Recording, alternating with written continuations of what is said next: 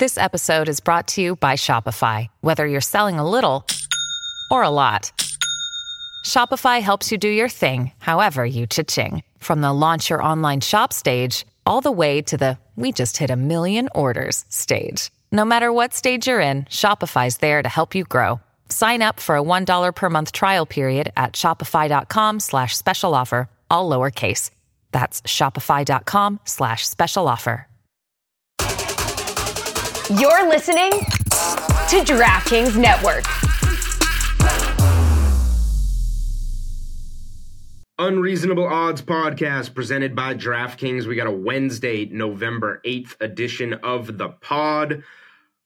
Johnny Avello, we missed him last week on Odds Are. He is back this week. I will talk to Johnny and take a look behind the book, talk some NFL, some college football, and even some college hoops there with Johnny. And then Doug Kezirian, friend of the podcast, is going to join me to run through this week in sports betting, mostly football, but we'll touch some hoops there as well this week on Unreasonable Odds.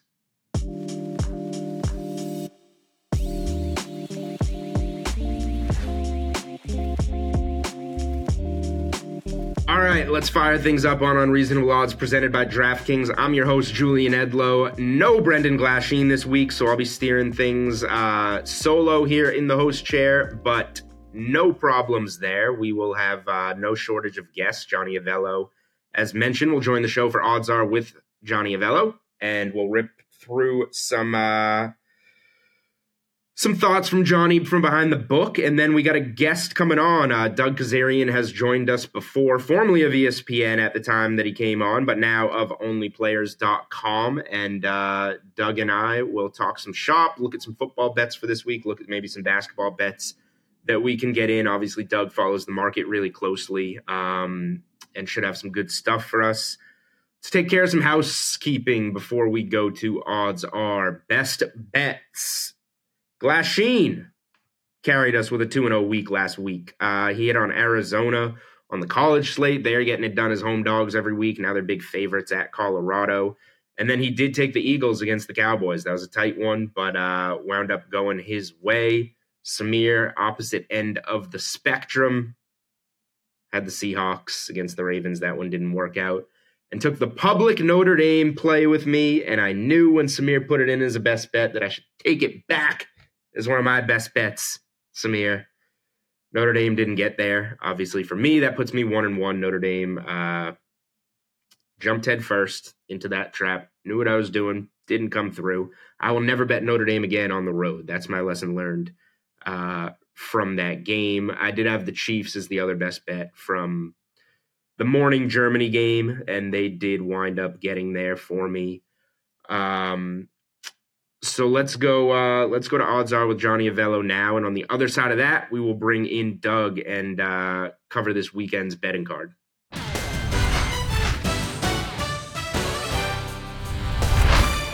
All right, you hear the music, you know what it means. It's time for Odds Are with Johnny Avello here on the Unreasonable Odds podcast. Johnny, we missed last week. Time to catch up. How we doing?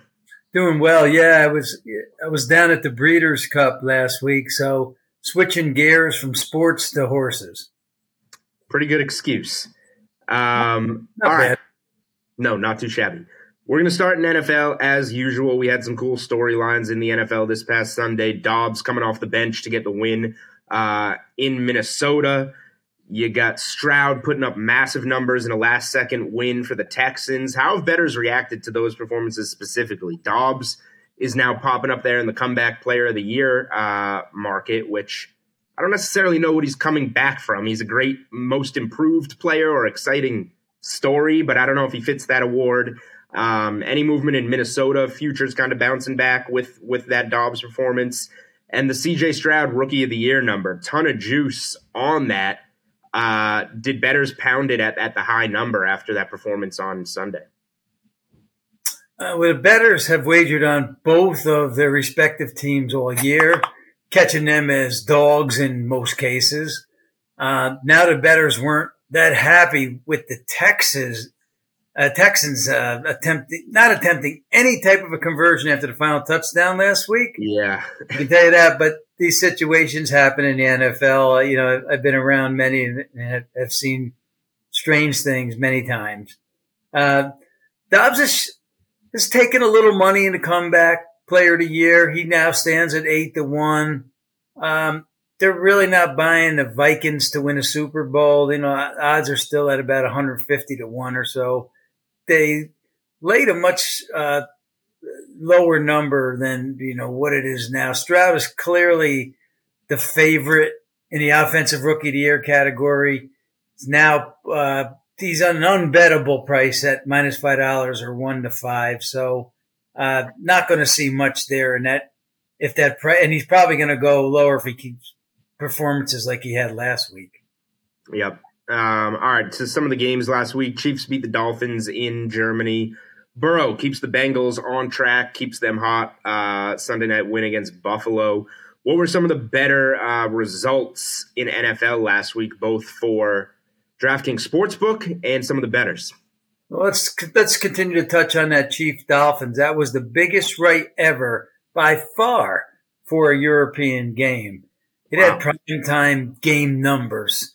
They bet the Dolphins, so that was a very good result for us. They also played the Bills that last week, getting a few points at Cincy. So that was a profitable game for us. You don't get the Bills usually in a situation getting points. Yep. The bettors did well on Philly beating Dallas. That game certainly could have went either way. And on the Browns pitching a shutout at home versus the Cards, they also bet them very, very big. Just a couple of kind of market-related questions for you. You mentioned a shutout there. The Rams, they scored just 3 points at Lambeau without Stafford. Losing him whenever he's out changes a lot for the Rams. What goes into pricing them moving forward after you see something like that? Well, luckily they're off this week, and it appears he may have a shot to return next week. Carson Wentz coming on board. Maybe things aren't looking good. We'll see. Exactly. So Brett Rypien was waived this week. Rams signed Carson Wentz, who hasn't played since he was released by the Commanders early in the year. We open Seattle 3 at the Rams next week. There's been no change. Now, that may tick down a notch with Wentz in there. Wentz hasn't probably a little bit rusty, but with the Rams at home, I could see a little bit of push towards them. A little bit rusty might be an understatement. I'm very curious if we get a chance to see how Carson Wentz looks. Another team that is playing pretty rusty, the New England Patriots. They just I know Washington was a little sharper last week finally, but the Patriots just week after week keep taking that money. Now they've got the Germany early morning game. They're just very short dogs against the Colts. What's going into setting the number with them after they keep taking money, but they keep failing most weeks, except for that Buffalo victory? Yeah, there's a word that you use for them. I think, what do you call it? Dumpster fire, right? Yeah. Dumpster fire is what I wrote in my notes here, yes. Yeah, you like to use that dumpster fire. I think that means they're mismanaged, I guess. But anyway. Means it's not good. Yeah, we opened them 1.5 point favorite at home against the scrappy, not at home, but on the in that game where where's that in Germany again, right? Another Germany one, yep. Yep. And against this Colts team has been playing pretty good, and even without Richardson and Minshew at the quarterback spot, they've lost the favoritism in the game. The Colts are now the 1.5 point favorite. They're off next week, so we actually don't have to think about this whole situation for a while. But yeah, their power ratings are dropping quickly. All right, a team that's moving in the opposite direction, power rankings going up. That would be the Baltimore Ravens. How have bettors been handling them? Win division, win the conference, win the Super Bowl? Is there much liability there? Because they've been, they go up against the Lions. Maybe take the points with the Lions. Smoke them. Again, this last week, Seattle is at a lot of points. Smoke them. So Ravens looking really good. What's that shaping up? How's that shaping up for you guys in the futures market? Certainly the now team. They've been bet in the future categories. They're the fourth choice now to win it all at plus 950. They're plus 1,300 last week. They're also $1.30 to win the AFC North. They're taking a little bit of money there, but Cincinnati's creeped back into the picture, so it's not a runaway. And they're minus 1,100 to make the playoffs, so that has taken money too, and that's now at an unbettable price. There's a little liability on this team, but the pot in the future books continues to take money from all directions. And so therefore, whatever a small loss could be a good win there at some point. All right, looking at the Week 10 NFL card, not the prettiest one at all, but where do we see the early money going, Johnny? Well, let's start with the team we spoke about. The Ravens at home playing the Browns. Line opened 4.5. Now it's up to 6. I think the bettors are betting that because the Browns are just having some offensive line issues, and this is not a team you want to have that against. Texans seeing some action at Bengal land. The Bengals opened 8.5, now down to 7. I could see this one, Jules, dropping under 7. This one could go off somewhere 6.5 possibly.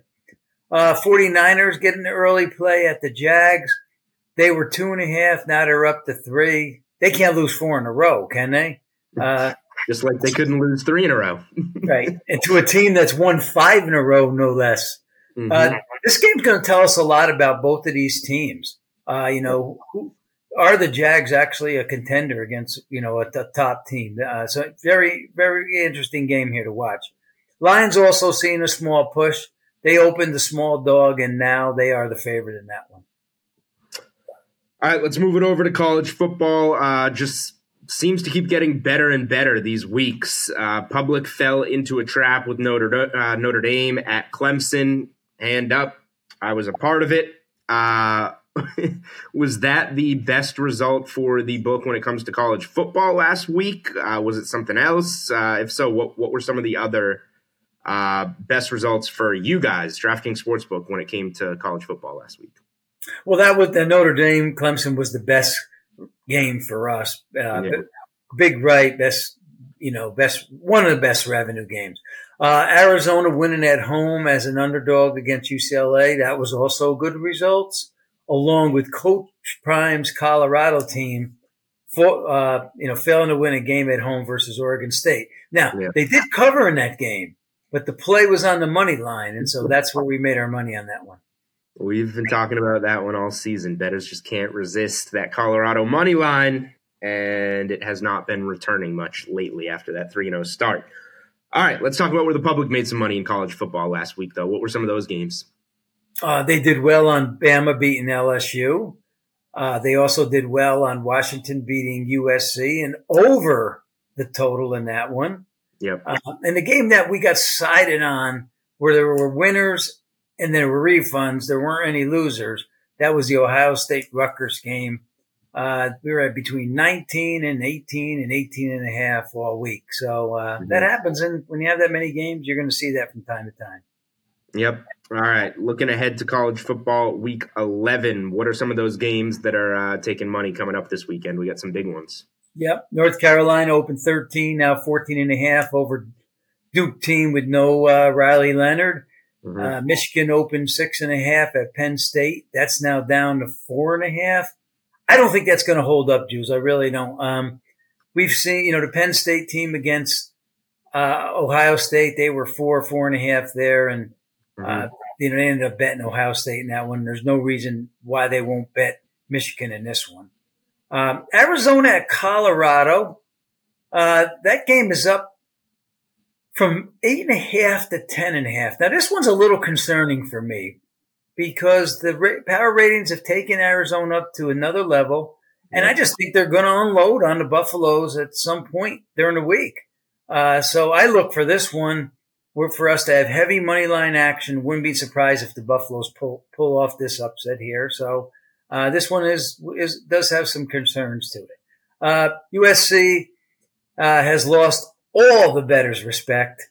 Oregon opened 14.5 at home. This thing's now up to 15. I will advise you, if you don't feel like laying the 15, perhaps take a look at the Ducks team total, 44.5. USC cannot stop a nosebleed. I know they made the change at defensive coordinator finally, but this late in the season, college football playoff hopes down the drain. I don't know if that's going to matter. Let's talk conference winner markets because we're getting close. These are kind of shaping up where we have an idea of what some of these conference championship game markets are going to be. Any specific conference winners that are taking a lot of money recently, and when do you think we'll start to see some of those look-ahead lines populate for potential matchups or matchups that may even be set in stone after this weekend? We're a little ways away from that, but we're getting closer. I would say sometime, early December, we could probably start looking at some of those lines. Alabama continues to take money for the SEC championship game. You've been speaking about them every week, how, they were a great price. Now they're only $1. Going again. Yep. Ohio State to win the Big Ten is now plus 160, and Washington to win the Pac-12 championship only $1.55. So there's certainly been some teams have dropped in pricing over the last few weeks. All right, let's close out real quick in college hoops. Johnny, it got going earlier this week. First of all, just how's Handle been on college hoops? Because we got a lot of sports going on right now. Really well. I mean, people just wait for this moment to happen, and as soon as it does, it doesn't matter. The games aren't the greatest, but there's a lot of them, and the bettors are engaged early. That's my one thing with college basketball. I love when it gets here. I don't love seeing 20, 30-point favorites on opening night. We got to get more of these. The tournament next week on Tuesday night, we got the Kentucky, Kansas, Duke, Michigan State. Give me more of those on the opening week. Props to Baylor and Auburn for doing that on night 2. That was a really good game. But now that we've seen some things, Michigan State lost at home to James Madison. Some teams have looked impressive, some haven't. Anything popular over the last couple of days in the futures market now that we've gotten a tiny glimpse of college hoops? Yeah, they like Kansas and Kentucky to win the whole thing. They've been betting both of those teams for the last few weeks. And Duke to make the Final Four at plus 380. It's another prop that's been getting some action on the future market. So, the college basketball, you're going to have a lot of changes in future odds throughout the year. So if you don't like a price now, you might like it later on. But this is another pot that will continue to grow to a huge number by the end of the year. Absolutely. All right. That's Odds Are with Johnny Avello here on Unreasonable Odds. Johnny, thanks as always for joining us. Oh, you're so welcome. Hey, it's Kaylee Cuoco for Priceline. Ready to go to your happy place for a happy price? Well, why didn't you say so? Just download the Priceline app right now and save up to 60% on hotels. So whether it's Cousin Kevin's Kazoo Concert in Kansas City, go Kevin, or Becky's Bachelorette Bash in Bermuda, you never have to miss a trip ever again. So download the Priceline app today. Your savings are waiting. Go to your happy place for a happy price. Go to your happy price, Priceline.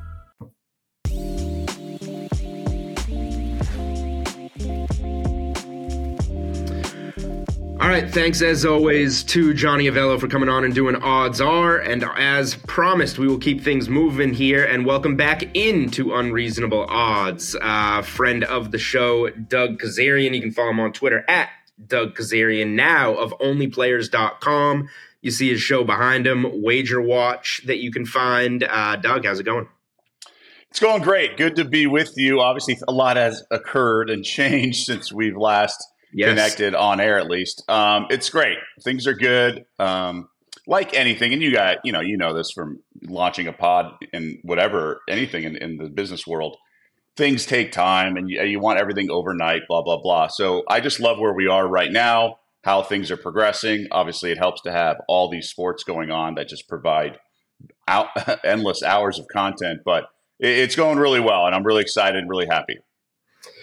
Yes, a lot of sports going on right now, and we will do our best to balance them out in the time that we have. College football, NFL, college basketball, NBA. We're going to start in college football with that Saturday card. Before I get to any specific games, just because we haven't had you on this football season, anything specific jumping out to you in terms of results we've had so far, things that you want to apply them to as the season goes on, any futures markets, whatever you want? Well, futures has been fascinating with the Heisman Trophy, particularly. I grabbed a Bo Nix ticket the night they lost to Washington. I just feel so much of that market should be predictive and not reactionary. But I think it's pretty solid right now with where it is. I mean, even Carson Beck coming down. I would say Marvin Harrison Jr. at 18-1 is definitely value. Just because their quarterback, Ohio State's quarterback, has no shot to win the Heisman. So if they beat Michigan and win the Big Ten, and then Carson Beck, I mean, if you look at the other teams in the playoff, even Jordan Travis isn't getting a lot of buzz. So I think Harrison Jr. in his name recognition is a nice combination of things. 18-1 is too high. It should be like 10-1, in my opinion.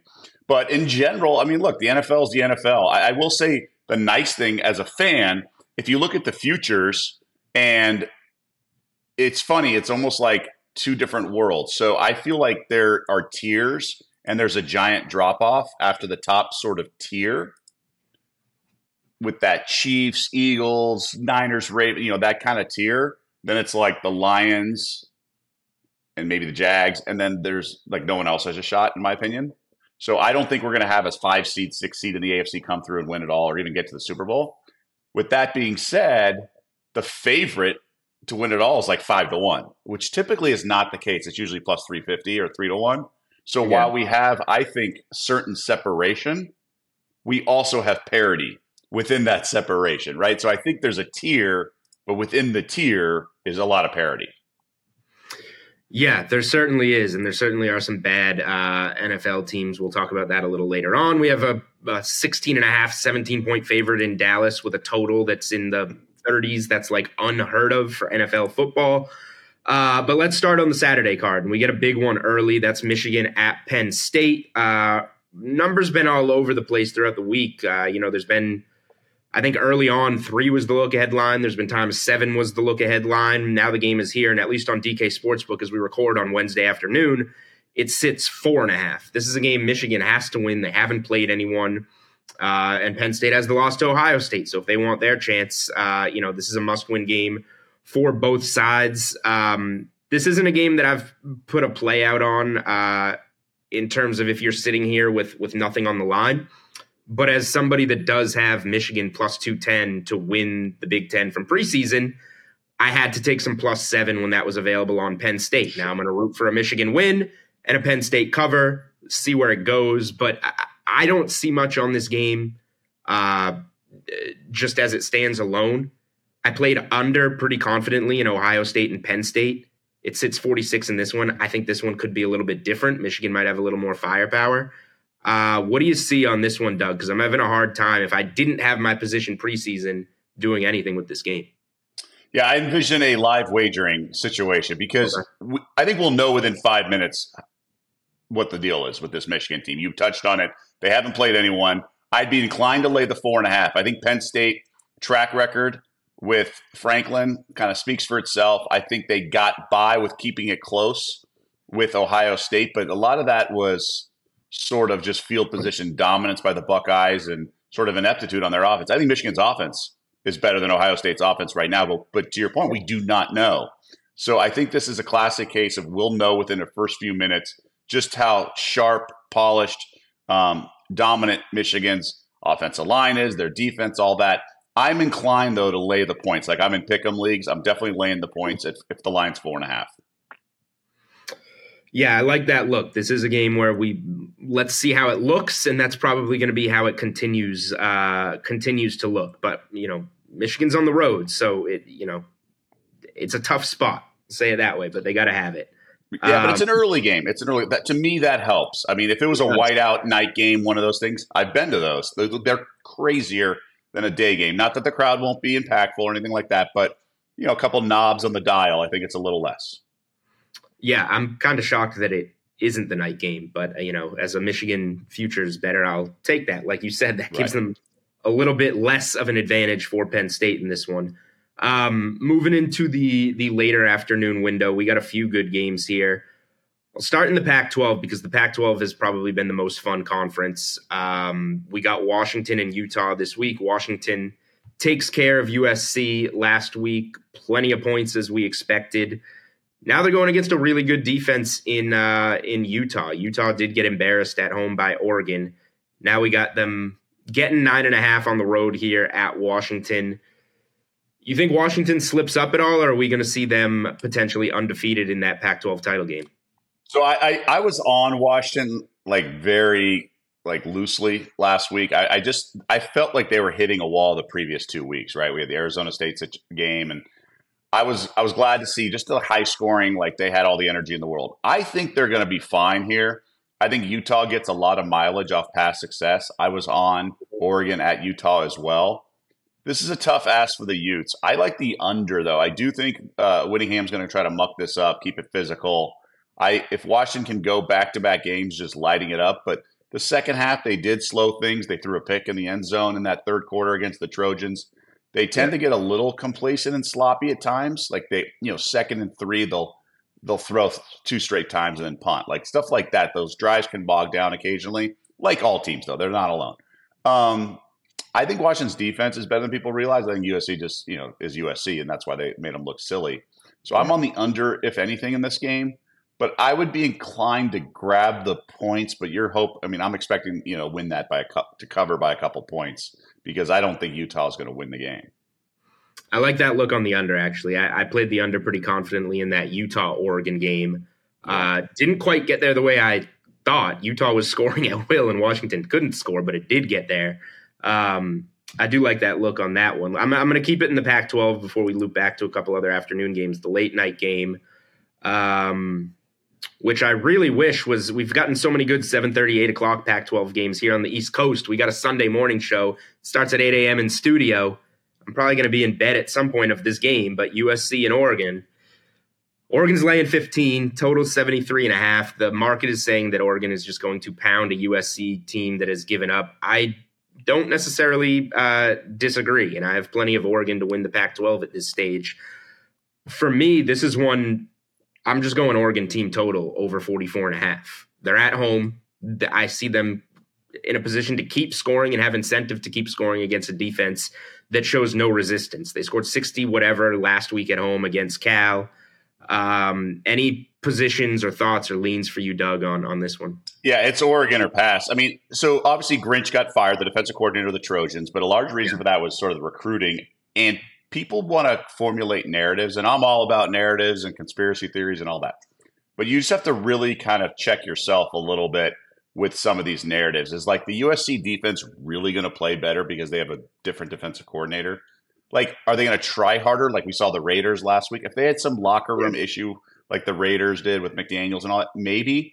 But it's not like this wizard of defense was sitting there all along under Lincoln Riley's nose, and all they had to do was remove Grinch, and all of a sudden the USC defense shows up. It doesn't work like that. They are demoralized. They're not going to win the Pac-12. Now they're going into a Lion's Den at Autzen, and they should get absolutely rolled. Now, if they show up and Caleb Williams plays well, fine. But I have no problem laying the 15. And all in this game and everything else, you can't be afraid to lose a bet. You just can't.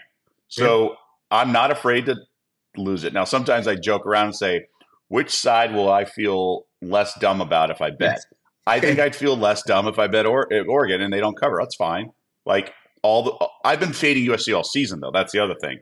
I was not on the Caleb Williams Heisman bandwagon. I thought it was silly talk because team success is so much correlated to Heisman Trophy, and it's all about November. And I knew USC wouldn't run the table. So this Trojans defense is an embarrassment. They don't know how to tackle, and they don't know assignments. And Oregon should be able to carve them up. And I don't think Oregon's going to want to take the foot off the gas because the eye test matters so much with the rankings. They want to be the highest one-loss team.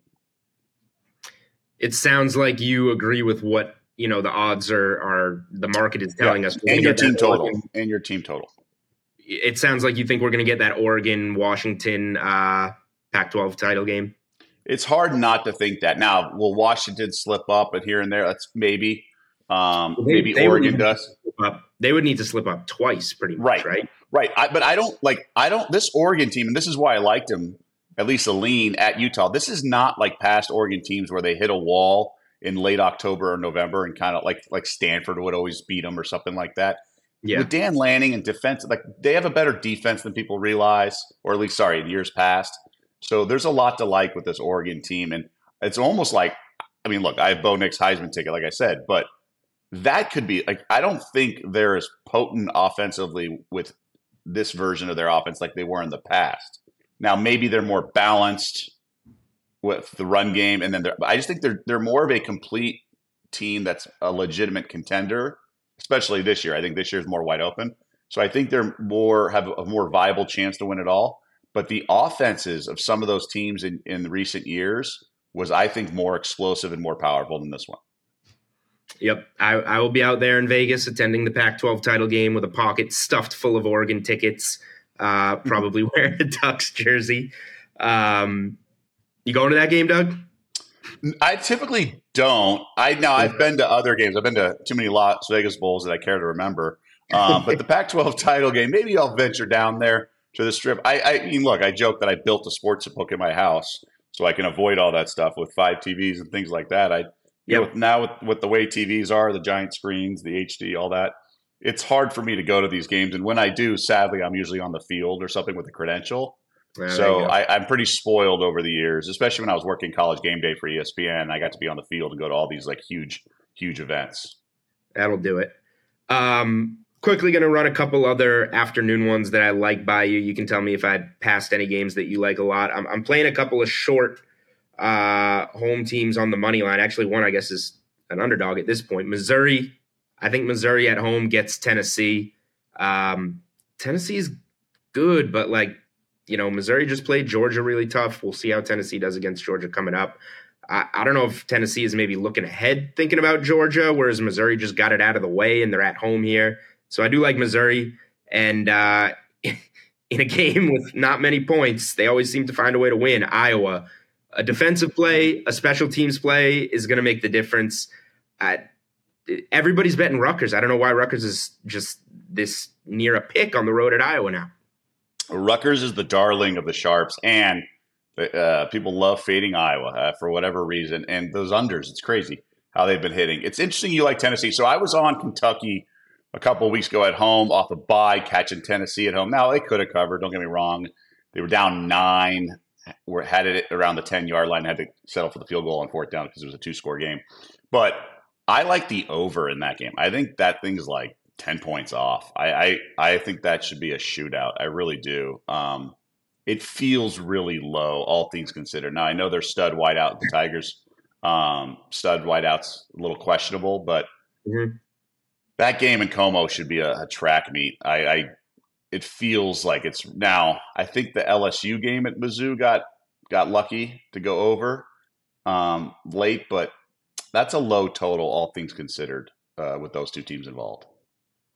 All right. Before anything for you, and you don't have to give something here. We got plenty on college, but anything I didn't hit on that you want to mention before we go to NFL? No, it's funny you brought up the Tennessee Mizzou game. That's like probably my favorite play of the weekend. But I just think we have to remember we have all these undefeateds at the top of the rankings and all this stuff. Like, there's a lot of teams that stumble up. I was talking about Oklahoma. I was like, don't bet Dylan Gabriel with a Heisman. They're gonna slip up. And sure enough, they have twice. So a lot of these teams, like, they're kids, right? So they start to feel the pressure. They start to feel the magnitude of the situation. I think dogs will really start barking when these like undefeateds are involved. So, maybe it's Utah with Washington, maybe. But some of these other teams, like that is like, the stuff's not played on paper in November. All right. NFL time, not the prettiest card whatsoever. Not many of them are these days, but this one's, particularly gross. At least we got Chiefs, Dolphins, Bills, Bengals last week. Niners, Jags. Niners laying 3 on the road is probably the featured game of the weekend now.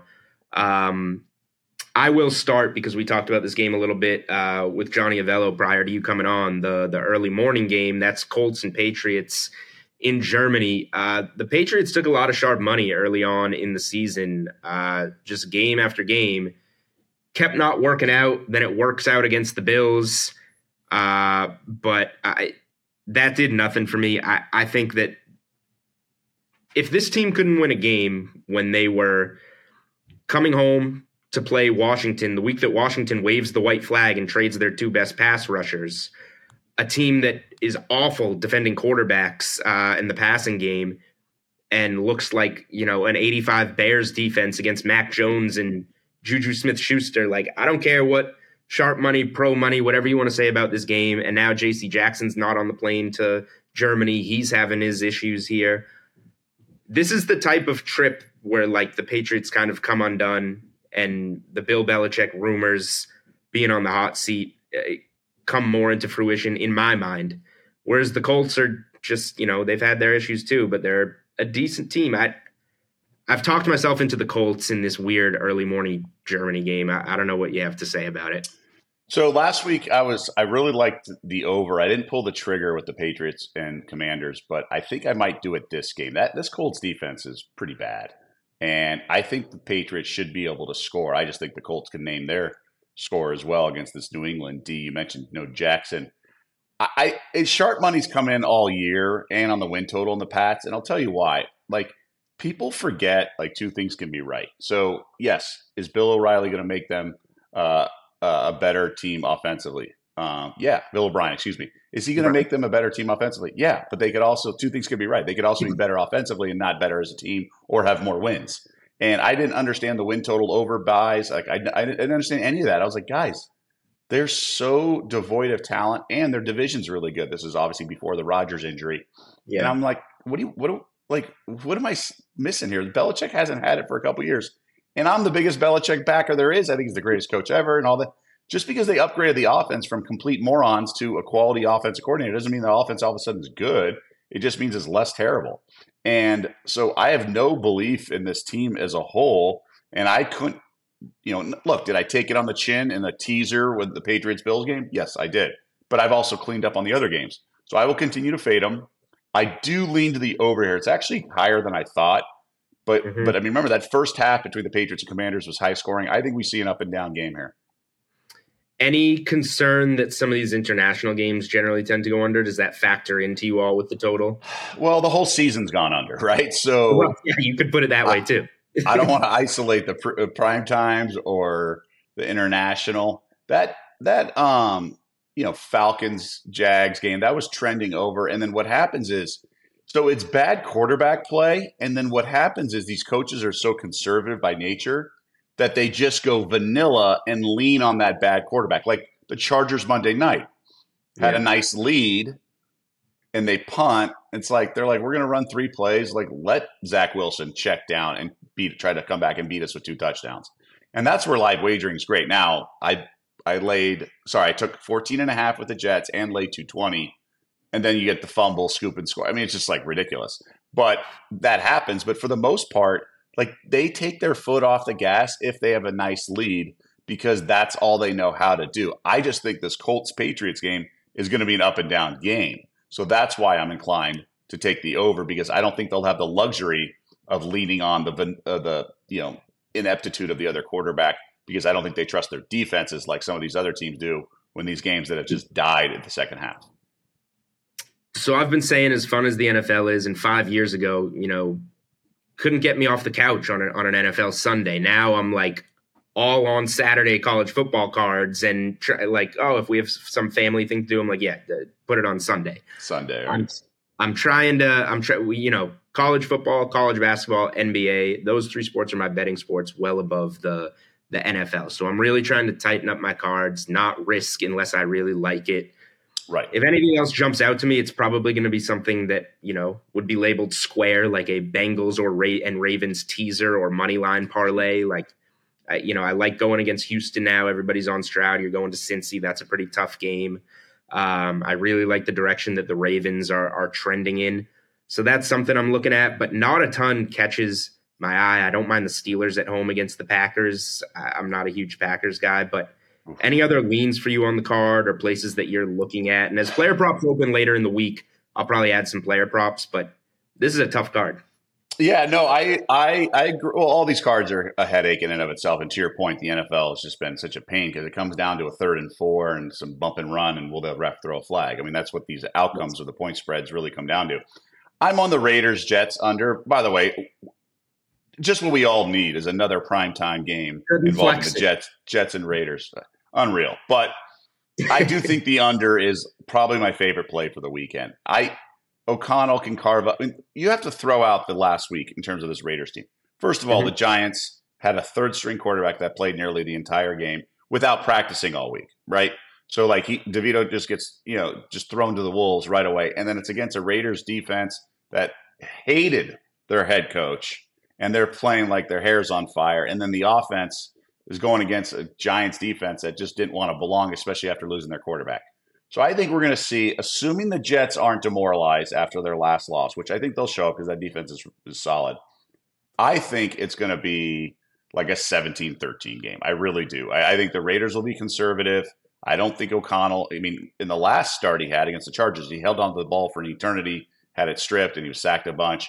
I think the Jets' pressure was going to get to them. The Giants didn't get anything on them. And then it was one of those games where I talked about earlier, you start playing so vanilla on offense because you trust your defense against the other teams and at quarterback. Well, I think both teams are going to get near the 50 and want to punt. I really do, especially in the first half. So I'm going to be heavy on this under and just hope you don't get any special teams or defensive touchdowns, and it's going to be a check down thing. And maybe Zach Wilson, as long as Zach Wilson doesn't read the press clippings and try to do too much, I think we should see a literal rock fight on Sunday night. All right, let's move things on to NBA, something both you and I follow closely. With no games on Tuesday, and we're recording on Wednesday, November 8th, we got a big Wednesday card. There's a chance you're listening to this later in the week, and that's already passed us by. So we'll try and keep it more general. But if there is something you like Wednesday, you can throw it in the mix. Overall thoughts so far on NBA? What's been catching your eye, because it's such a fluid market, always so many moving targets in these games. Yeah, it's parity is what it is. So I think the important thing to realize is what can we learn from the market? And so going into the season, the win totals of the highest team over the last 5 years has just steadily declined. So whether it's the Bucks, the Celtics, whoever it is, each year, that number has come down because odds makers have realized that there is parity / teams don't really care about getting the 1 seed anymore. There's always like 1 or 2 teams that take the regular season too seriously. Maybe it's the Mavericks this year. I don't think it is, but sometimes like the Grizzlies a couple years ago were all about that, talking trash to the Warriors, right? The Bucks a couple years ago with one of those Buds years. At least when the Grizzlies were taking things too seriously, we had Grizzlies first quarter team total. That one just came there you go. So other than that, you're going to get teams that just don't want to bring it, load management, all that. And then the beauty of the NBA, if you follow it and know it, like when guys are sitting, like some of the guys off the bench will drop 30 on any given night. So you just got to be careful laying lumber. Like the Clippers go to Madison Square Garden and lose in Harden's debut. That is whoever bets the NBA saw that coming a mile away, right? So you just got to be careful with the spots and assuming the best performance. So the NBA is such a up and down season that I've said it this way, and I hope I'm articulating it well enough, but I think you need more sort of things to align internally, however you handicap, in order to make a play. Like you're like, oh, it's good that they're coming off a back-to-back. You can't talk yourself into wagers. It has to be like, okay, these stars are aligned. This is a great spot. I'm getting too many points. Give me the dog.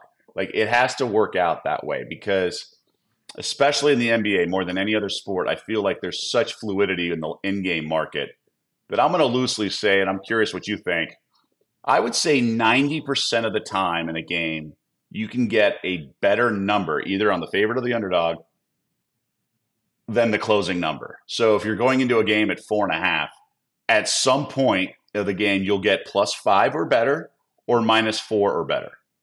So you have to really like that closing line to, if you think a dog's going to win outright and they're +3 and you think they're going to go wire to wire, then yeah, grab the 3, grab the money line, whatever.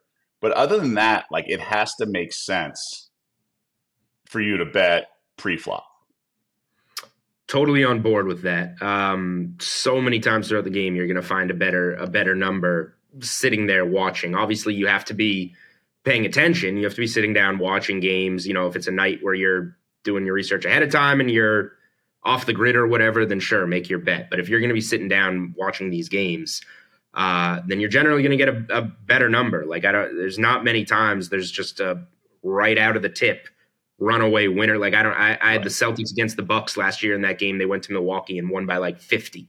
Like if you like the Celtics in that game, you're glad you got them beforehand. But it has to be that type of game not to get it. And I'll say this: I'm curious necessarily like when you're betting games, if it's before a game. I know the large majority of your action is in game, but like I was on Follow the Money on VSiN talking to Mitch and Paulie this morning, talking NBA.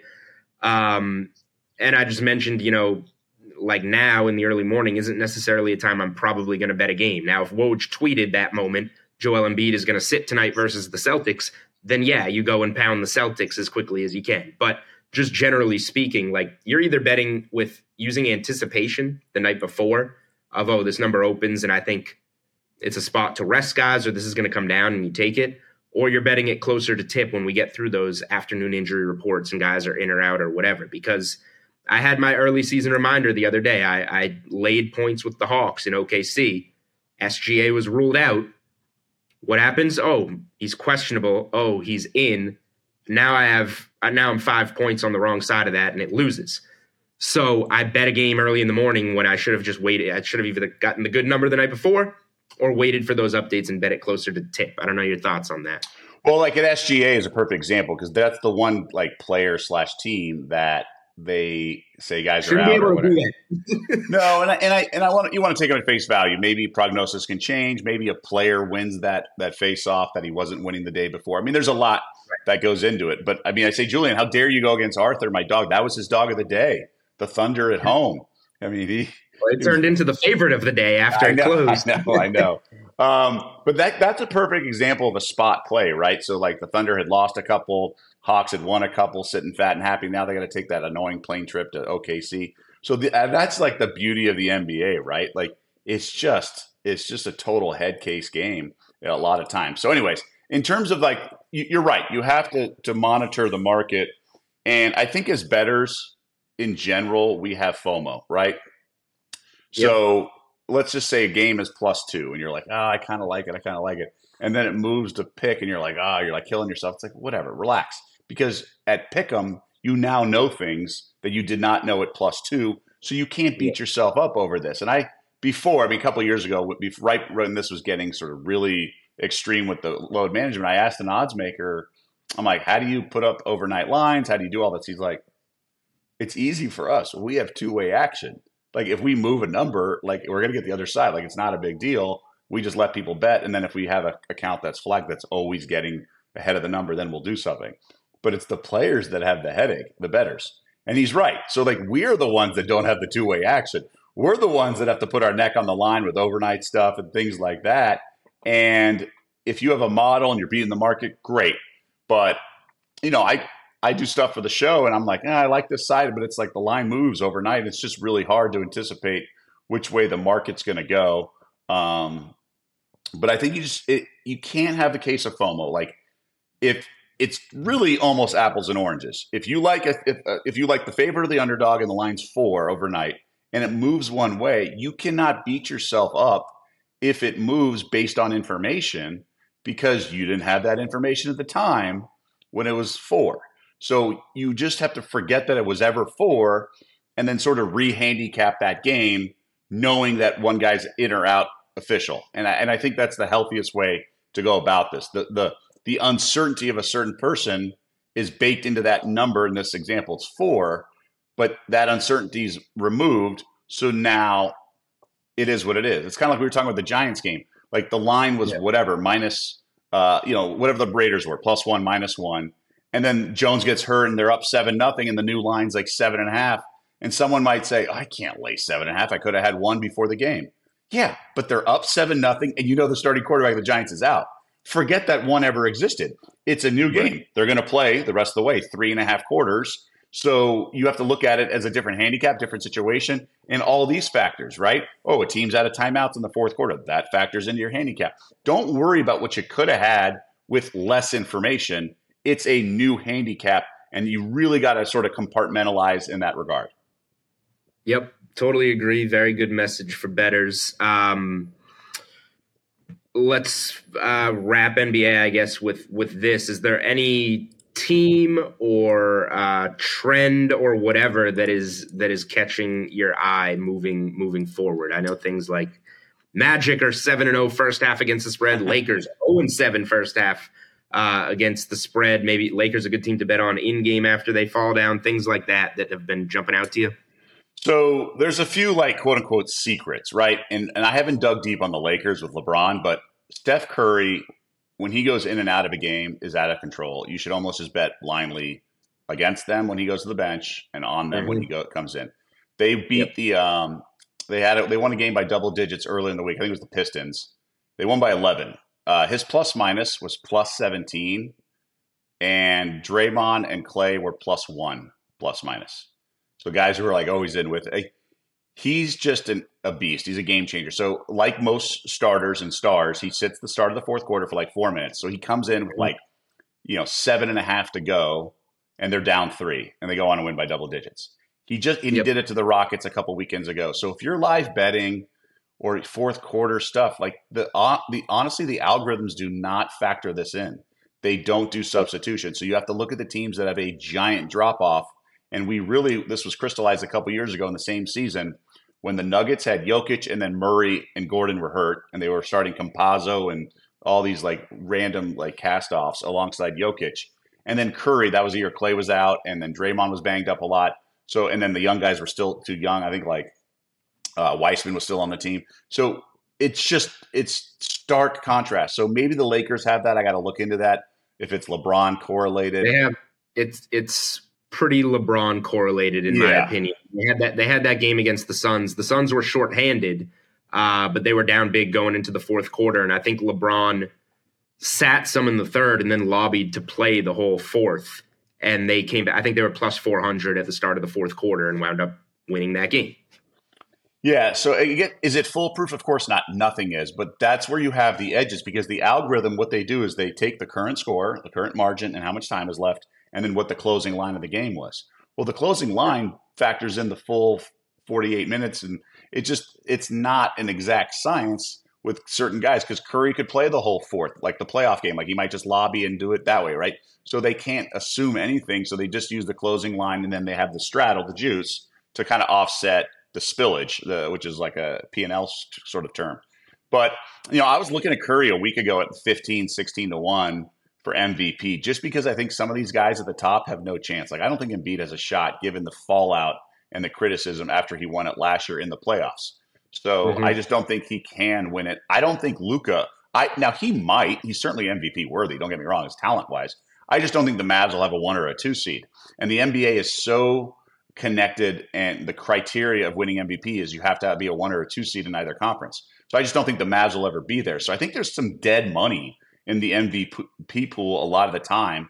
But I think Tatum's the only bet you can make plus 750. I really think that's the only wager you can make at the current prices. I think SGA is dead money. I think Durant's borderline dead money.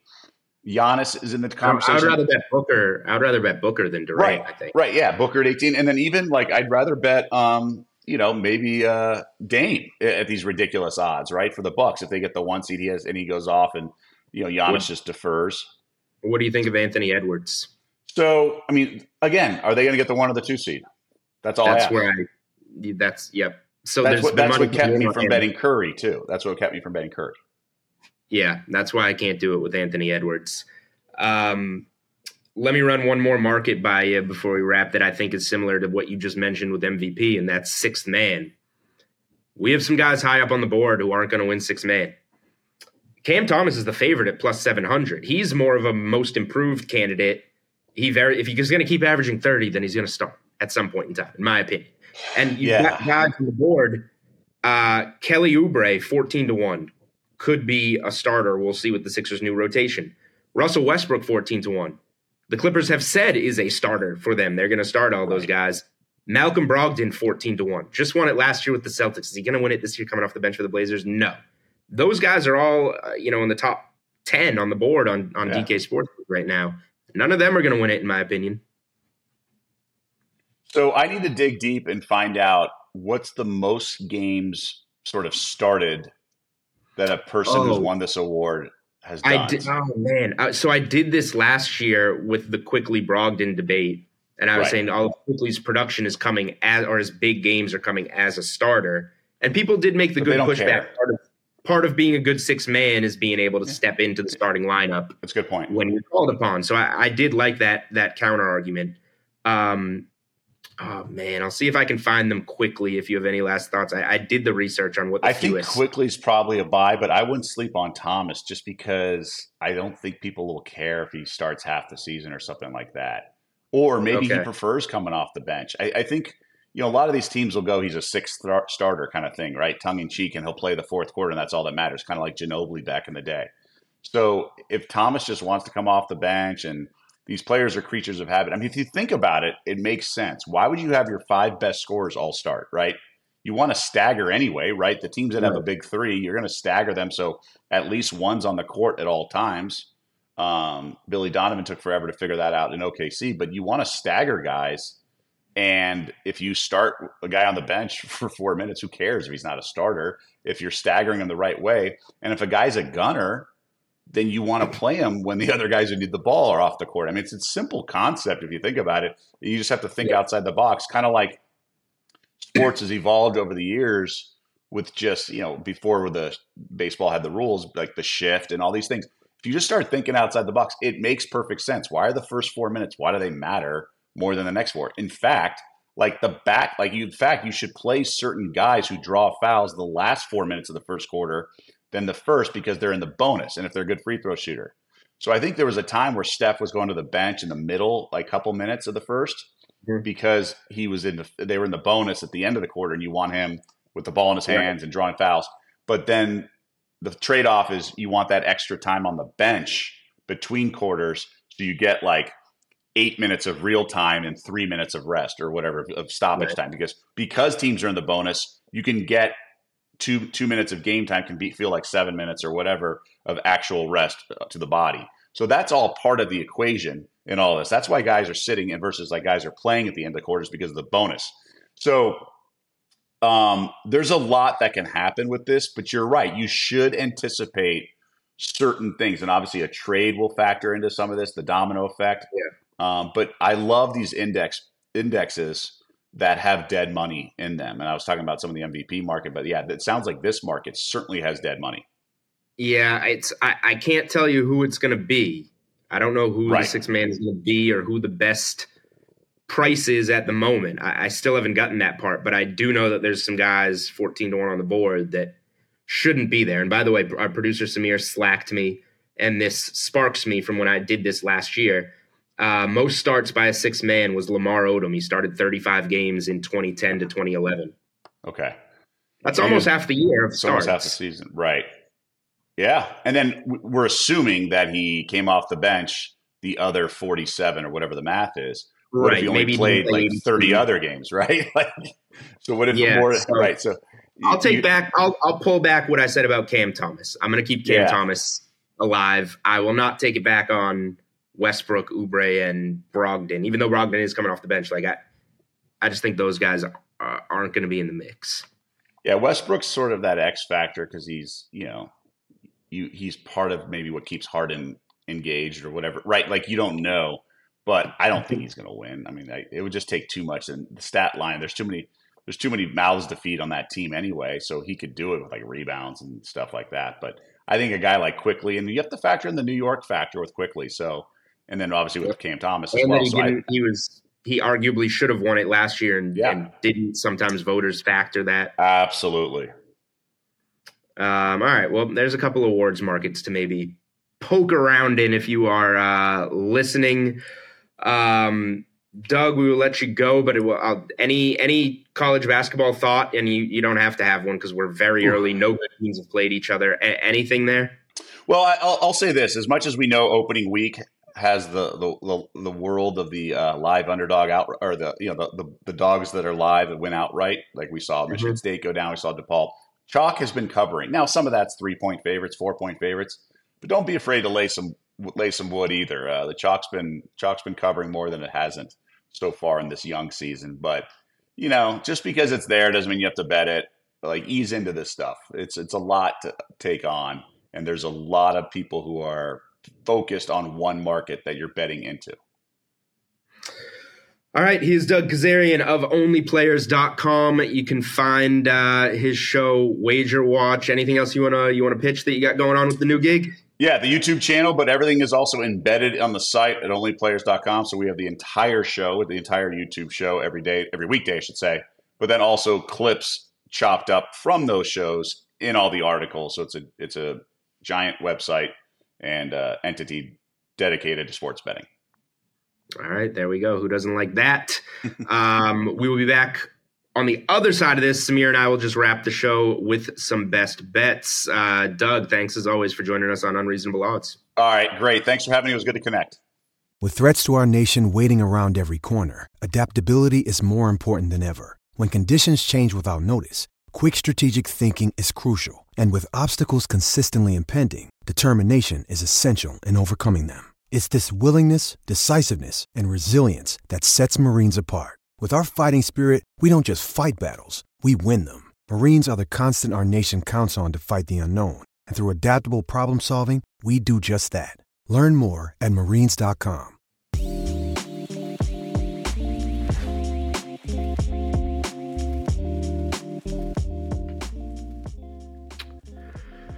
All right.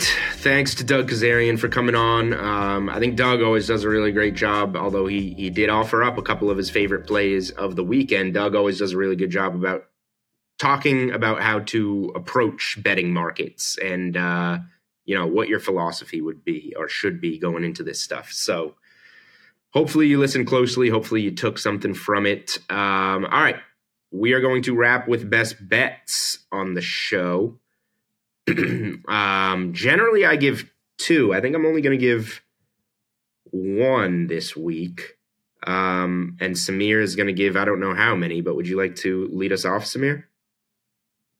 Sure, I can lead us off. I was thinking about giving multiple, but I had a reality check last week, going 0 for 2 there. So I want to be more manageable. I want to choose a bet I truly believe in. And I'm going to take the Jaguars to cover at home against the 49ers this week. I do really like it on the money line, but I just don't know, Debo, is he going to play? There's like so many questions coming off the bye. Like, I think Jacksonville will keep it competitive. I really like the team. I like them to do something later in the playoffs, but, feels like it might be try and be a get right spot for the 49ers after their recent struggles. All right, so there's an NFL home dog for you. Guess what? I lied. I'll give you 2. They're both from the same game. They're both almost the same play. I can do this, Samir. I have a much better record. You wouldn't want to tank your record. Okay. I talked about it with Johnny. I talked about it with Doug. USC is not going to Oregon when Oregon has to win this game and do it with style points. Oregon team total over 44.5, minus 125. Oregon first half team total, because they're going to get it done early, 22.5. We're going over both of those. I think that, in order to get that team total, they've got to do it early. USC just gave up 35 in the first half to Washington. I think that they generally give up big chunks early. So I'm going to take both of these plays, very, very correlated, and hope to cash both of them on the Ducks. Quack, quack. That is it for Unreasonable Odds this week. Thank you guys for listening. We'll be back. We got another Wednesday record next week, I believe, on November 15th. And until then, good luck with your bets. Odds and lines are subject to change. If you or someone you know has a gambling problem, call 1-800-GAMBLER.